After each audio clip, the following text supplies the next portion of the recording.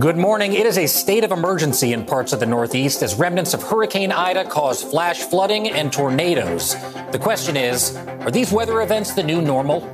Plus, the Supreme Court refuses to block a controversial Texas law banning abortions at 6 weeks. But with the law facing several challenges, the question is, what is next in this legal fight?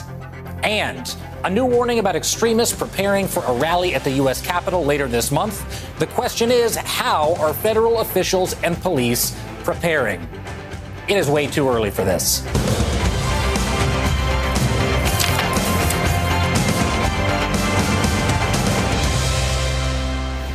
Hey, everybody. Good morning again, and welcome to Way Too Early, the show that knows some of the fire crews here in California that could use a lot of that East Coast rain. I'm Jacob Soboroff on this Thursday, September 2nd. We are going to start right now with the news. The remnants of Hurricane Ida are hitting the Northeast this morning with reports of flash flooding and tornadoes in New York, New Jersey, and Philadelphia. Late last night, New York City Mayor Bill de Blasio and New Jersey Governor Phil Murphy both declared states of emergency, calling on residents to stay inside.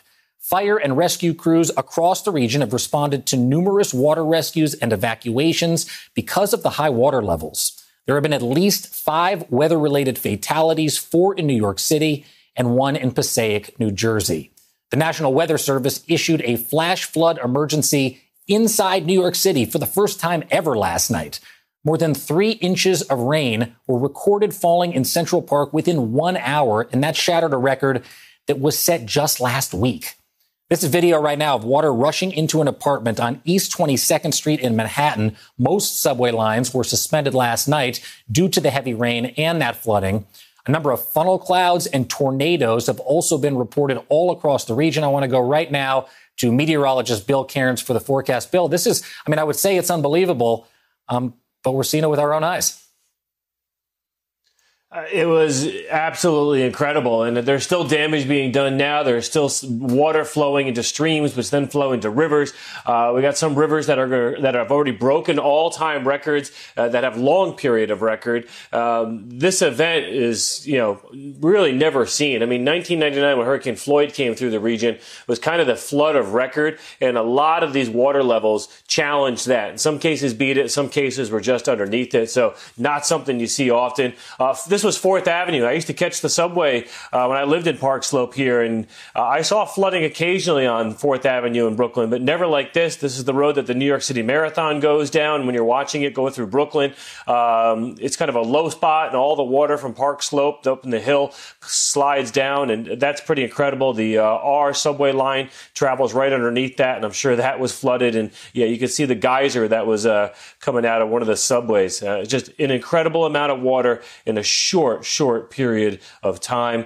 And on top of all this, the tornadoes that we saw were just, for New Jersey. Annapolis got hit by a tornado. The Mullica Hill area outside Philadelphia had what we call a wedge tornado, something that you typically would only see in the Midwest or the Southeast. And this is the one that went through Annapolis. This was one of the first big weather events yesterday. There was a dam that burst. The town of Whitmore is flooded. There's just so many things. This is the Mullica Hill one. This was the wedge tornado that went through right before, this was right around 5 to about 6 o'clock, right before sunset. That in itself would be like a huge headline breaking story all by itself. And just let me show you just some of the statistics here. Newark, with this storm, had 8.44 inches of rain. Central Park had over 7 inches of rain. And it wasn't like this was an isolated, York had over 6.5 inches of rain. This wasn't like an isolated event. This was widespread from eastern Pennsylvania through New Jersey, through New York, into Connecticut, and it's still raining in areas out in Boston and Cape Cod. So in 1 hour, Newark had 3.24. That was the most ever recorded in a single hour. New York City, which has a period of record that goes back about 170 years, had 3.15. Both was the most they'd ever seen in one single hour. And as far as 6 hour totals, Newark was almost 8 inches and New York was 6.63. Jacob, to put this in perspective, statistically, the statisticians are telling us this was about a 1 in a 500 year rainfall event. So what that means is that going into every single year, the odds of this occurring was 0.2. It's crazy. I was out around my town till about 1 a.m. last night. Firefighters were rescuing people. It's just so widespread, the devastation and destruction out there. We've only begun to see a little of it. I was going to ask you, Bill, just real quick, what was it like? What was it like to actually experience it firsthand? You so often are talking about this stuff, but you found yourself in the middle of it last night. I mean, I sat in my house for about 3 hours, no TV on, just listening to the rain pelting, the flashes of lightning out there. The intensity of the rain for that 3 to 4 hour period was like nothing I've ever seen before. It's like the worst thunderstorm, usually lasts 15, 30 minutes. This lasted like 3 to 4 hours, and it just would not stop. There's just so many people that are, have damage to homes, basements flooded. There's going to be thousands upon thousands of cars that got flooded out on highways or at low spots. This is what happens when you have a flash flood emergency for 9 million people. I mean, typically a flash flood emergency happens for a small town, in the mountains somewhere. This is never anything like this has happened before. Very, very scary stuff. Bill Cairns, thank you. I'm glad you're all right. Thinking of all my friends back on the East Coast. And we're going to get updates from Bill on Morning Joe as well. But meanwhile, President Biden will travel to New Orleans tomorrow to survey damage caused by Hurricane Ida there. The White House says the president will meet with state and local leaders from hard-hit areas to discuss the recovery effort. No additional details about the schedule have been released yet. Ida made landfall on Sunday as a Category 4 hurricane. At least 6 people have died due to the storm, and officials say that number is likely to rise. Turning to Afghanistan now, where a senior State Department official says the majority of special immigrant visa applicants are still in the country. In a briefing with reporters yesterday, the official said in part, quote, "Everybody is haunted by the choices we had to make, and there were really some painful trade-offs." Eligible Afghan citizens are reportedly receiving few details regarding future evacuation plans, even as the State Department pledges to continue its efforts. In an email obtained by NBC News, the department told some Afghans on Tuesday, in part, quote, "Our commitment to the people in Afghanistan is enduring. We will use every diplomatic, economic, political, and assistance tool at our disposal to ensure the Taliban honors its commitments to uphold the basic rights of all Afghans and support continued humanitarian access to the country." Chairman of the Joint Chiefs of Staff, Army General Mark Milley, says he shares the pain and anger, those are his words, and mixed emotions of many in the military after the U.S. completed its withdrawal from Afghanistan. Well, you asked me where my pain and anger comes from. I have all those same emotions, and I'm sure the Secretary does, and anyone who served. And I commanded troops, and I wasn't born a 4-star general. I have walked the patrols and been blown up and shot at and RPG'd and everything else. My pain and anger comes from the same as the grieving families, the same as those soldiers that are on the ground. Last night I visited the wounded up in Walter Reed. This is tough stuff. War is hard. It's vicious. It's brutal. It's unforgiving. And yes, we all have pain and anger. And when we see what has unfolded over the last 20 years and over the last 20 days, that creates pain and anger. And mine comes from 242 of my soldiers killed in action over 20 years in Iraq and Afghanistan. So, yeah, I have that. But I'm a professional soldier. I'm going to contain my pain and anger and continue to execute my mission. Chairman of the Joint Chiefs, Mark Milley. Turning now to Congress, where Senate Minority Leader Mitch McConnell is dismissing calls from some members of his own party to impeach President Biden. Well, look, if the president's not going to be removed from office, if the Democratic House, narrowly Democratic Senate, that's not going to happen. In this country, the report card you get is every 2 years. So I think the way these behaviors get adjusted in this country is through the ballot box. Last week, a handful of Republicans, including Senators Lindsey Graham and Josh Hawley, called for President Biden to be impeached over his handling of the situation in Afghanistan. This despite many Republicans supporting the troop withdrawal when it was initially agreed upon by former President Trump. Joining us now, congressional reporter for Politico, Nicholas Wu. Nicholas, good morning to you. Thanks for being here and getting up early this morning. What does this flip-flop say? We saw it in the election. Now they're saying something different about the current state of the Republican Party. I mean, this is really a lot of the partisanship in Congress that we're seeing happening. But it is worth mentioning that what a lot of Republican members of Congress try to parse out here is the difference between supporting a withdrawal from Afghanistan, which many of them did support and still said they do. And saying that they criticize the Biden administration's handling of its withdrawal from Afghanistan, which they see as this botched thing, perhaps worthy of impeachment. At the same time, you do have this very hawkish part of the Republican Party, which would perhaps have preferred a longer military presence in Afghanistan. And we're seeing some of these divisions play out right now among Republicans as they process how to move forward from the Afghanistan withdrawal and how exactly to try to use this to their advantage against the sitting president. And generally the minority party will make gains during the midterm elections, but with this internal strife, how do you think the end of the war in Afghanistan is going to impact the midterms and maybe even the 2024 presidential election? Right. We're certainly seeing some of these divisions play out now among Republicans as they grapple with, going as far as talking about impeaching the president over this. We saw McConnell talk to the political reality of having a Democratic House and a narrowly Democratic Senate, but if things do flip, there is very much a possibility that these calls for impeachment could become louder among Republicans. And as Republicans gear up for the midterm elections, I mean, although they might not campaign specifically on Afghanistan, Republicans really see this withdrawal from Afghanistan as further evidence of the case they're trying to build against Biden, and that being that he's not up to the challenge, that he's not a good manager, which has been the Biden administration's message all along. They were trying to say that they were turning the page from the Trump administration, that they were in fact competent managers. So we'll see exactly how this plays out. There's still a lot of time until the midterm elections, but we can see all of this ramping up now.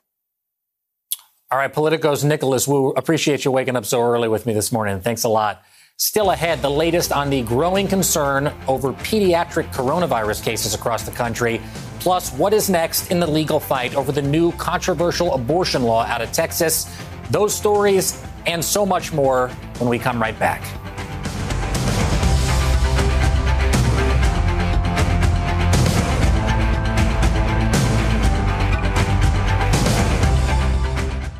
Get the best of MSNBC all in one place every day with the MSNBC Daily Newsletter. Each morning in your inbox, you'll find expert analysis, video highlights of your favorite shows. Running for re-election is when you actually get your report card from the American people. Previews from our podcasts and documentaries, as well as written perspectives from the newsmakers themselves. Understand today's news. Sign up for MSNBC Daily at msnbc.com. What if millions of Black Americans had been compensated for slavery? Join me, Tremaine Lee, as I explore the untold story of one of the only Black Americans who ever was. I talk to his descendants and discuss how reparations forever changed their family's trajectory and imagine a reality where reparations are paid to the rest of Black America. Into America presents Uncounted Millions, The Power of Reparations, a Black History Month series. All episodes available now. Hey, everybody, welcome back to Way Too Early. Let's talk COVID. As the Delta variant becomes an increasing concern, some states are now opting to reinstate or strengthen their mask requirements. According to an NBC News count, 7 states, along with Washington, D.C. and Puerto Rico, have mask mandates for the vaccinated and unvaccinated in place right now. Another 6 states have mask mandates for the unvaccinated. In all, that's 6 more states with full mask mandates than there were at the end of July. And health officials across the country are dealing with the growing concern of pediatric COVID cases.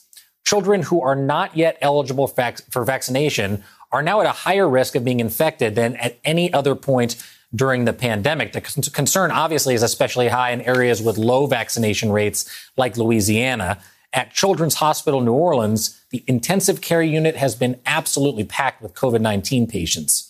According to medical staff there, the causes were often simple: parents and family members who were unvaccinated and not wearing masks. One nurse tells the New York Times, quote, "If I get hung up in the anger of it, I would walk around confronting people in Walmart, here, everywhere. I can't tell them, why didn't you isolate this kid? So we just tell them, your kid has COVID. It's really hard on the lungs. Your child is very sick. We'll do everything we can to get him better." In Central Texas, a school district is closing all of its schools until after the Labor Day holiday, following the deaths of 2 junior high teachers in the same week because of COVID-19 complications. Connolly Independent School District officials closed its 5 suburban Waco schools for the rest of the week after the Saturday COVID-19 death of 41-year-old Natalia Chancellor, a 6th grade social studies teacher. Her death came days after David McCormick, a 59-year-old 7th grade social studies teacher, also died of COVID-19. He had last been at the school on August 18th, which was the first day of school in the district. It's unclear whether either teacher was vaccinated, and the district does not mandate that students nor teachers wear masks. Meanwhile, scores of COVID-19 cases have been linked to an Illinois church camp for teenagers and an affiliated men's conference that didn't require attendees to be vaccinated, tested, or wear masks. The 5-day overnight summer camp and 2-day men's conference held in June led to 180 confirmed and probable cases across three different states identified by contact tracers. The CDC warned that the 180 cases are likely to be an underestimate, actually, because it did not have access to camp rosters. Not all people participated in contact tracing either. No deaths have been reported from the outbreak, but 5 people were hospitalized. Still ahead this morning on Way Too Early, the vice president of one major league team resigns over coronavirus vaccine mandates. Plus, the U.S. Open gets postponed due to flooding rains. Sports is next. We'll be back in a moment right here on MSNBC. Join MSNBC's Simone Sanders Townsend, Michael Steele, and Alicia Menendez as they team up to host The Weekend. We want to get the newsmakers, the people that are in the middle of what is happening. It's about the conversation. A lot of Americans check out of conversations. We want to check them in. Conversation we begin and that you continue all week long. The Weekend, Saturdays and Sundays at 8 a.m. Eastern on MSNBC.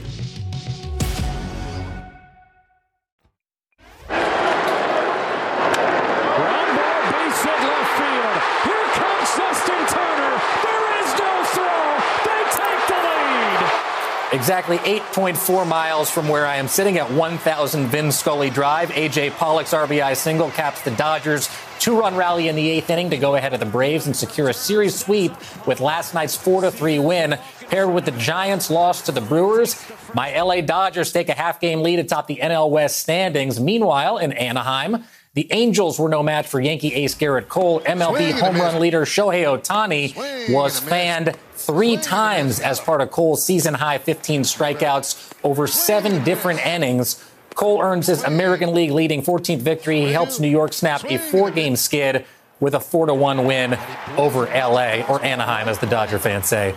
In St. Petersburg, Florida, the Red Sox outlasted the AL East leading Rays 3-2 despite a growing coronavirus outbreak in the Boston clubhouse. Less than a week after being called up from AAA, infielder Jairo Munoz is now the 9th team member to test positive.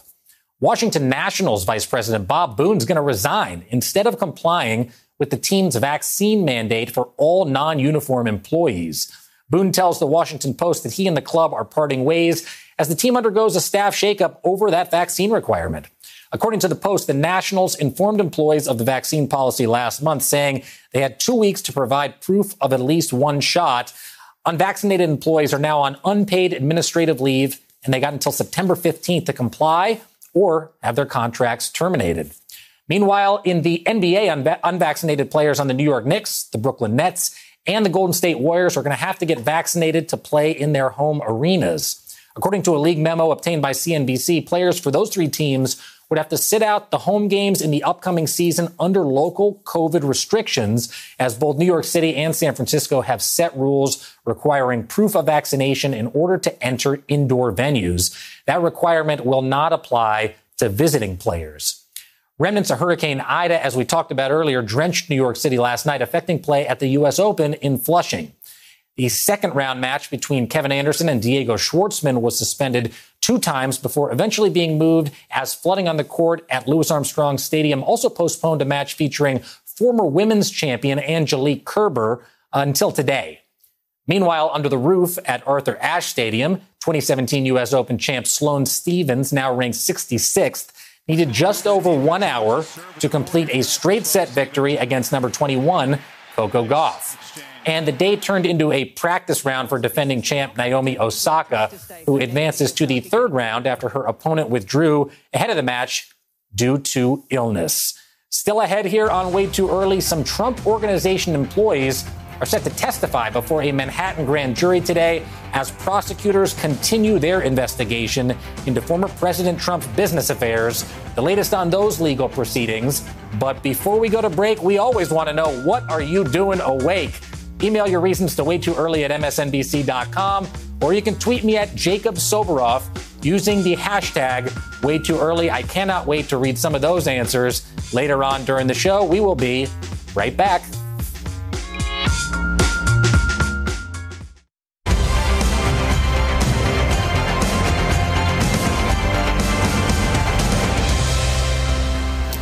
What's up, everybody? Welcome back to Way Too Early. It is 5:30 in the morning on the East Coast, 2:30 out here on the West. I'm Jacob Soboroff. The Trump Organization's Director of Security, Matthew Calamari Jr., is expected to testify before a Manhattan grand jury as soon as this week as part of a joint investigation by the city and the state into the financials of the Trump Organization. That is according to the Wall Street Journal and confirmed to NBC News by two people familiar with the matter. Calamari Jr.'s father, Matthew Sr., is the Trump Organization's chief operating officer. The Journal is also reporting that Jeffrey McConney, a senior finance official at the Trump Organization, is expected to go before the grand jury again this week, according to people familiar with the matter. The paper writes, Mr. McConney, who previously testified before the grand jury prior to the indictments of the Trump Organization and its CFO, prepared the personal tax returns of Matthew Calamari Sr., people familiar with the matter said. Under New York state law, those subpoenaed for grand jury testimony have to testify. They can't be indicted for any conduct described in their testimony.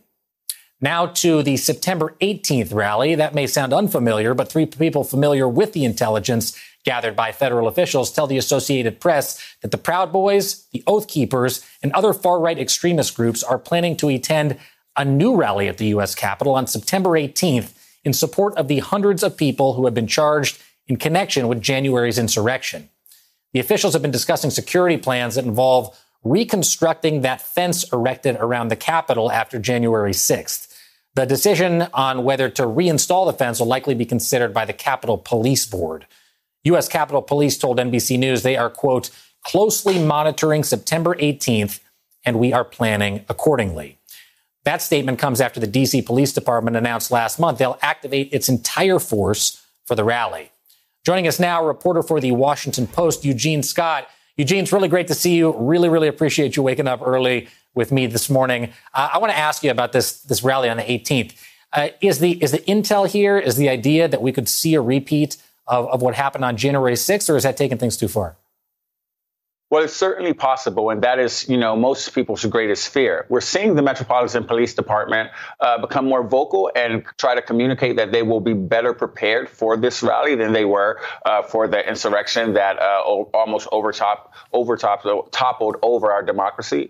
We are also seeing that there are going to be lawmakers who are trying to be more vocal in terms of making it clear that what could happen actually could end up being comparable to what happened on January 6th if there aren't decisions made from Republican lawmakers to communicate very clearly to these protesters that what they need to do is be peaceful protesters instead of repeat the behavior that we saw that led to so much violence earlier in the earlier part of 2020.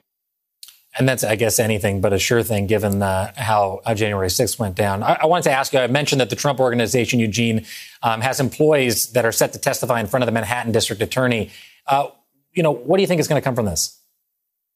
Well, what people will hope is more transparency about this organization that some have criticized the media for not investigating more thoroughly prior to the former president's original campaign. But what we will see, or what we are seeing already, is that issues with the integrity and the legality of the actions of the employees go beyond the most senior offices and seem to have affected many, or included, should I say, many individuals in the lower ranks of employment there. And we should expect this to continue as as we move forward. I think one of the things that I'm most interested in is what impact could this have on the former president if he, in fact, decides to run again for president in the future.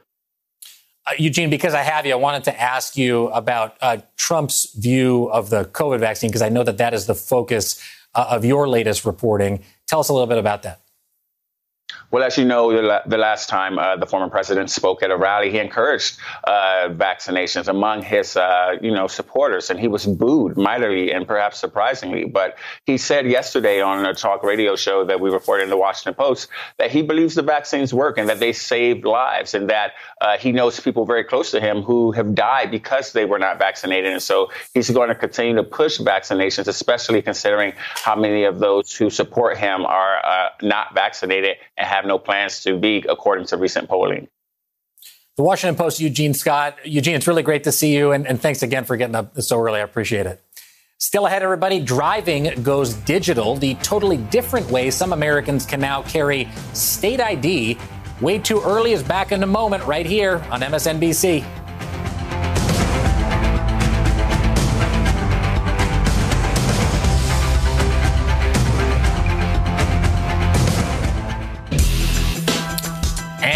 Time now for something totally different, ladies and gentlemen. Several major motion picture premieres have been delayed due to the COVID surge caused by the Delta variant. Paramount announced the 2 Tom Cruise-led films are now going to be released next year. Top Gun Maverick will now premiere May 27th, 2022, while Mission Impossible 7 will debut next September. The studios also pushed back the latest installment of Johnny Knoxville's shock comedy franchise, Jackass Forever, to next year, for those of you wondering. These films mark the first late 2021 release date shuffle as the country's COVID cases remain steady. The case rates had a significant impact on consumer confidence in returning to the movies, according to a study conducted by the National Research Group. Apple has announced that the iPhone and Apple Watch users in 8 different states will be able to keep a digital version of their driver's license or state ID documents on their devices. Arizona and Georgia are going to be the first states to test out the new features, followed by Connecticut, Iowa, Kentucky, Maryland, Oklahoma, and Utah.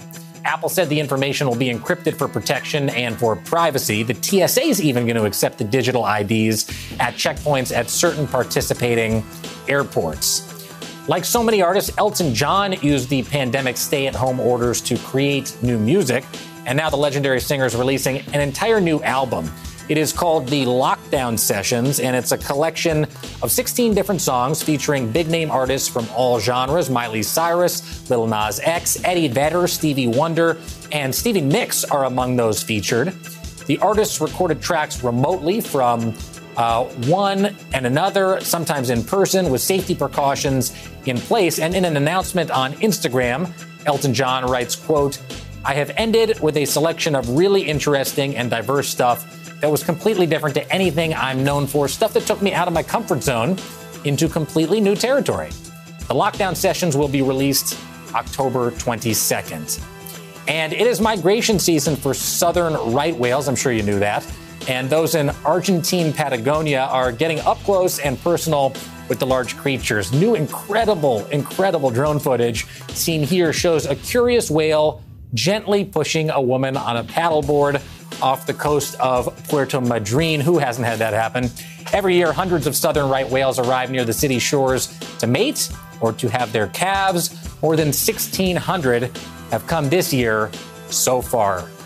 Still ahead, much more serious news. The Supreme Court is allowing the state of Texas to enforce a near total ban on abortion. What that means for the future of Roe versus Wade. And as we go to break, a look at this date in history. 16 years ago, a National Guard convoy packed with food, water, and medicine rolled into New Orleans 4 days after Hurricane Katrina. Why weren't more National Guard troops sent in sooner to provide aid and security? 30% of the U.S. troops in Iraq are from the National Guard, 2,700 including these from Louisiana. Why are they halfway around the world when they could be here?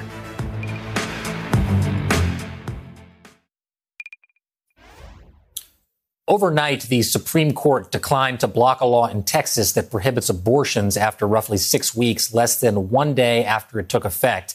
and became the most restrictive abortion measure in the United States. The vote was 5-4, with Chief Justice John Roberts dissenting alongside 3 liberal justices.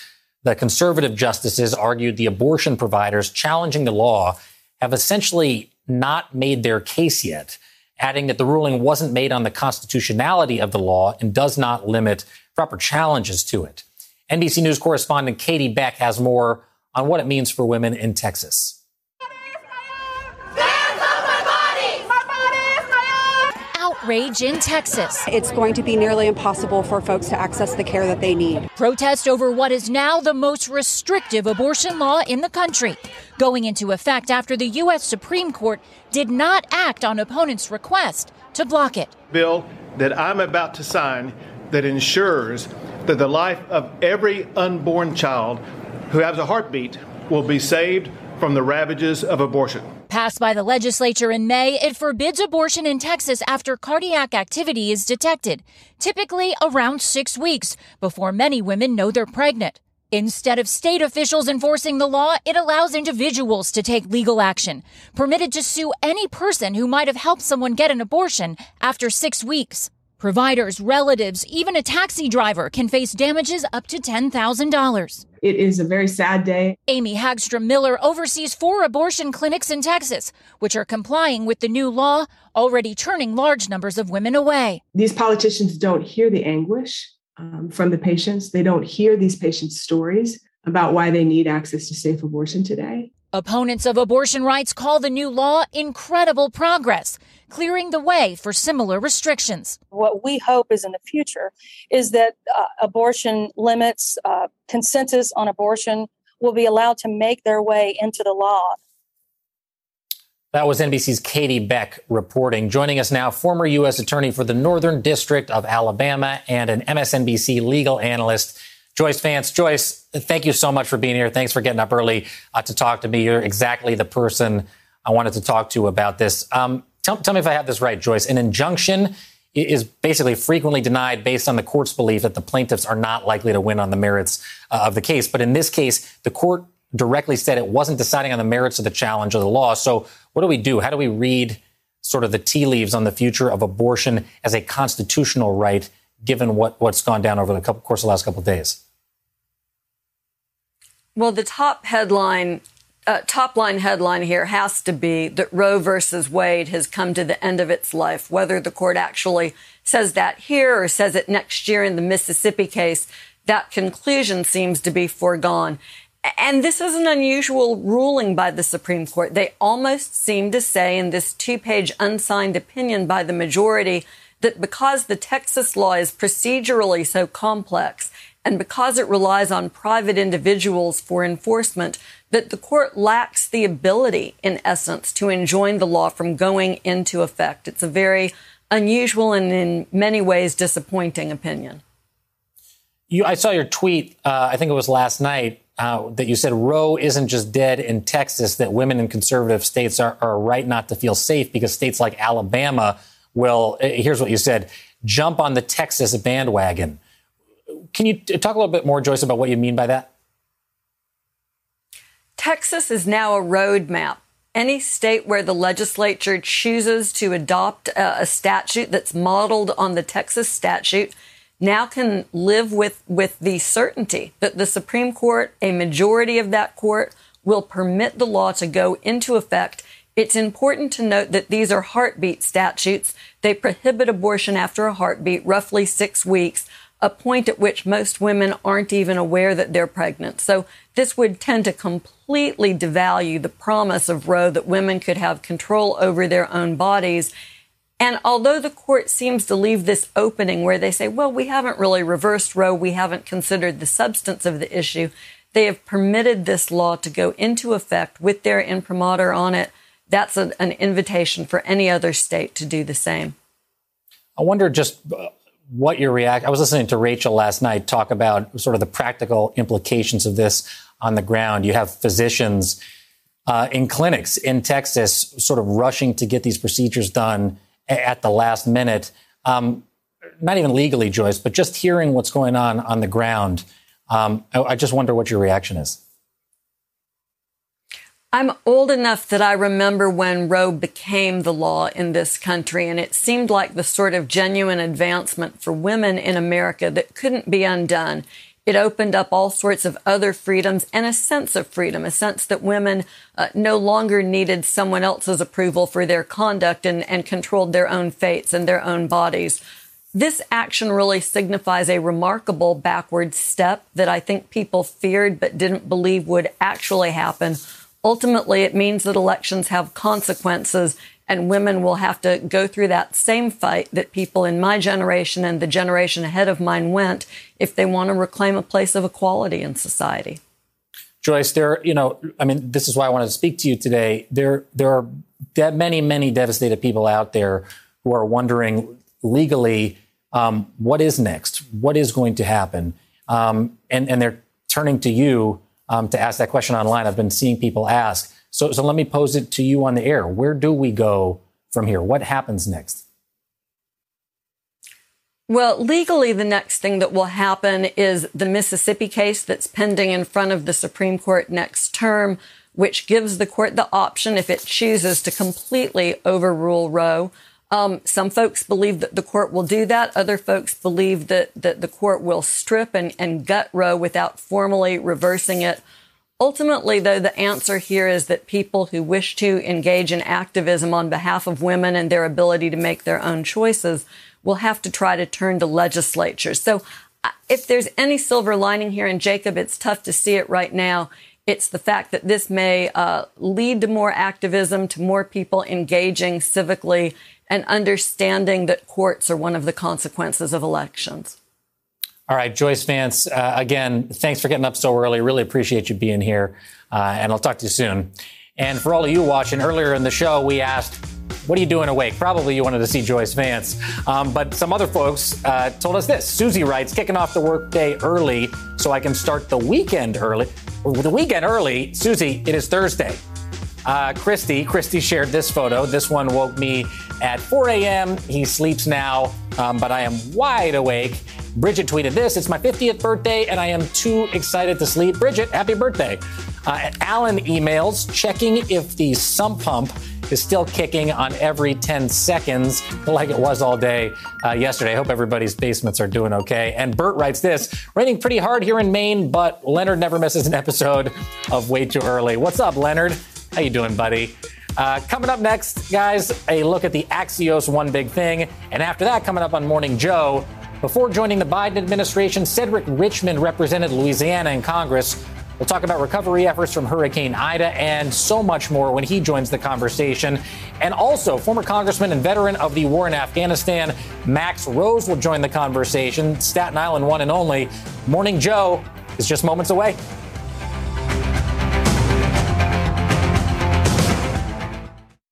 Hey, it's Chris Hayes. This week on my podcast, Why Is This Happening? Evangelical pastor and director of Vote Common Good, Doug Padgett, on the rise of Christian nationalism and what's at stake in this year's election. We lack a story in this country about what our politics are supposed to achieve. And when we suggest to them that the common good can be your voting identity, rather than being Republican or being a Democrat or being fiscally this or that, big government or small government, but you care about the common good, people are like, oh yeah, that I actually care about. That's this week on Why Is This Happening? Search for Why Is This Happening wherever you're listening right now and subscribe.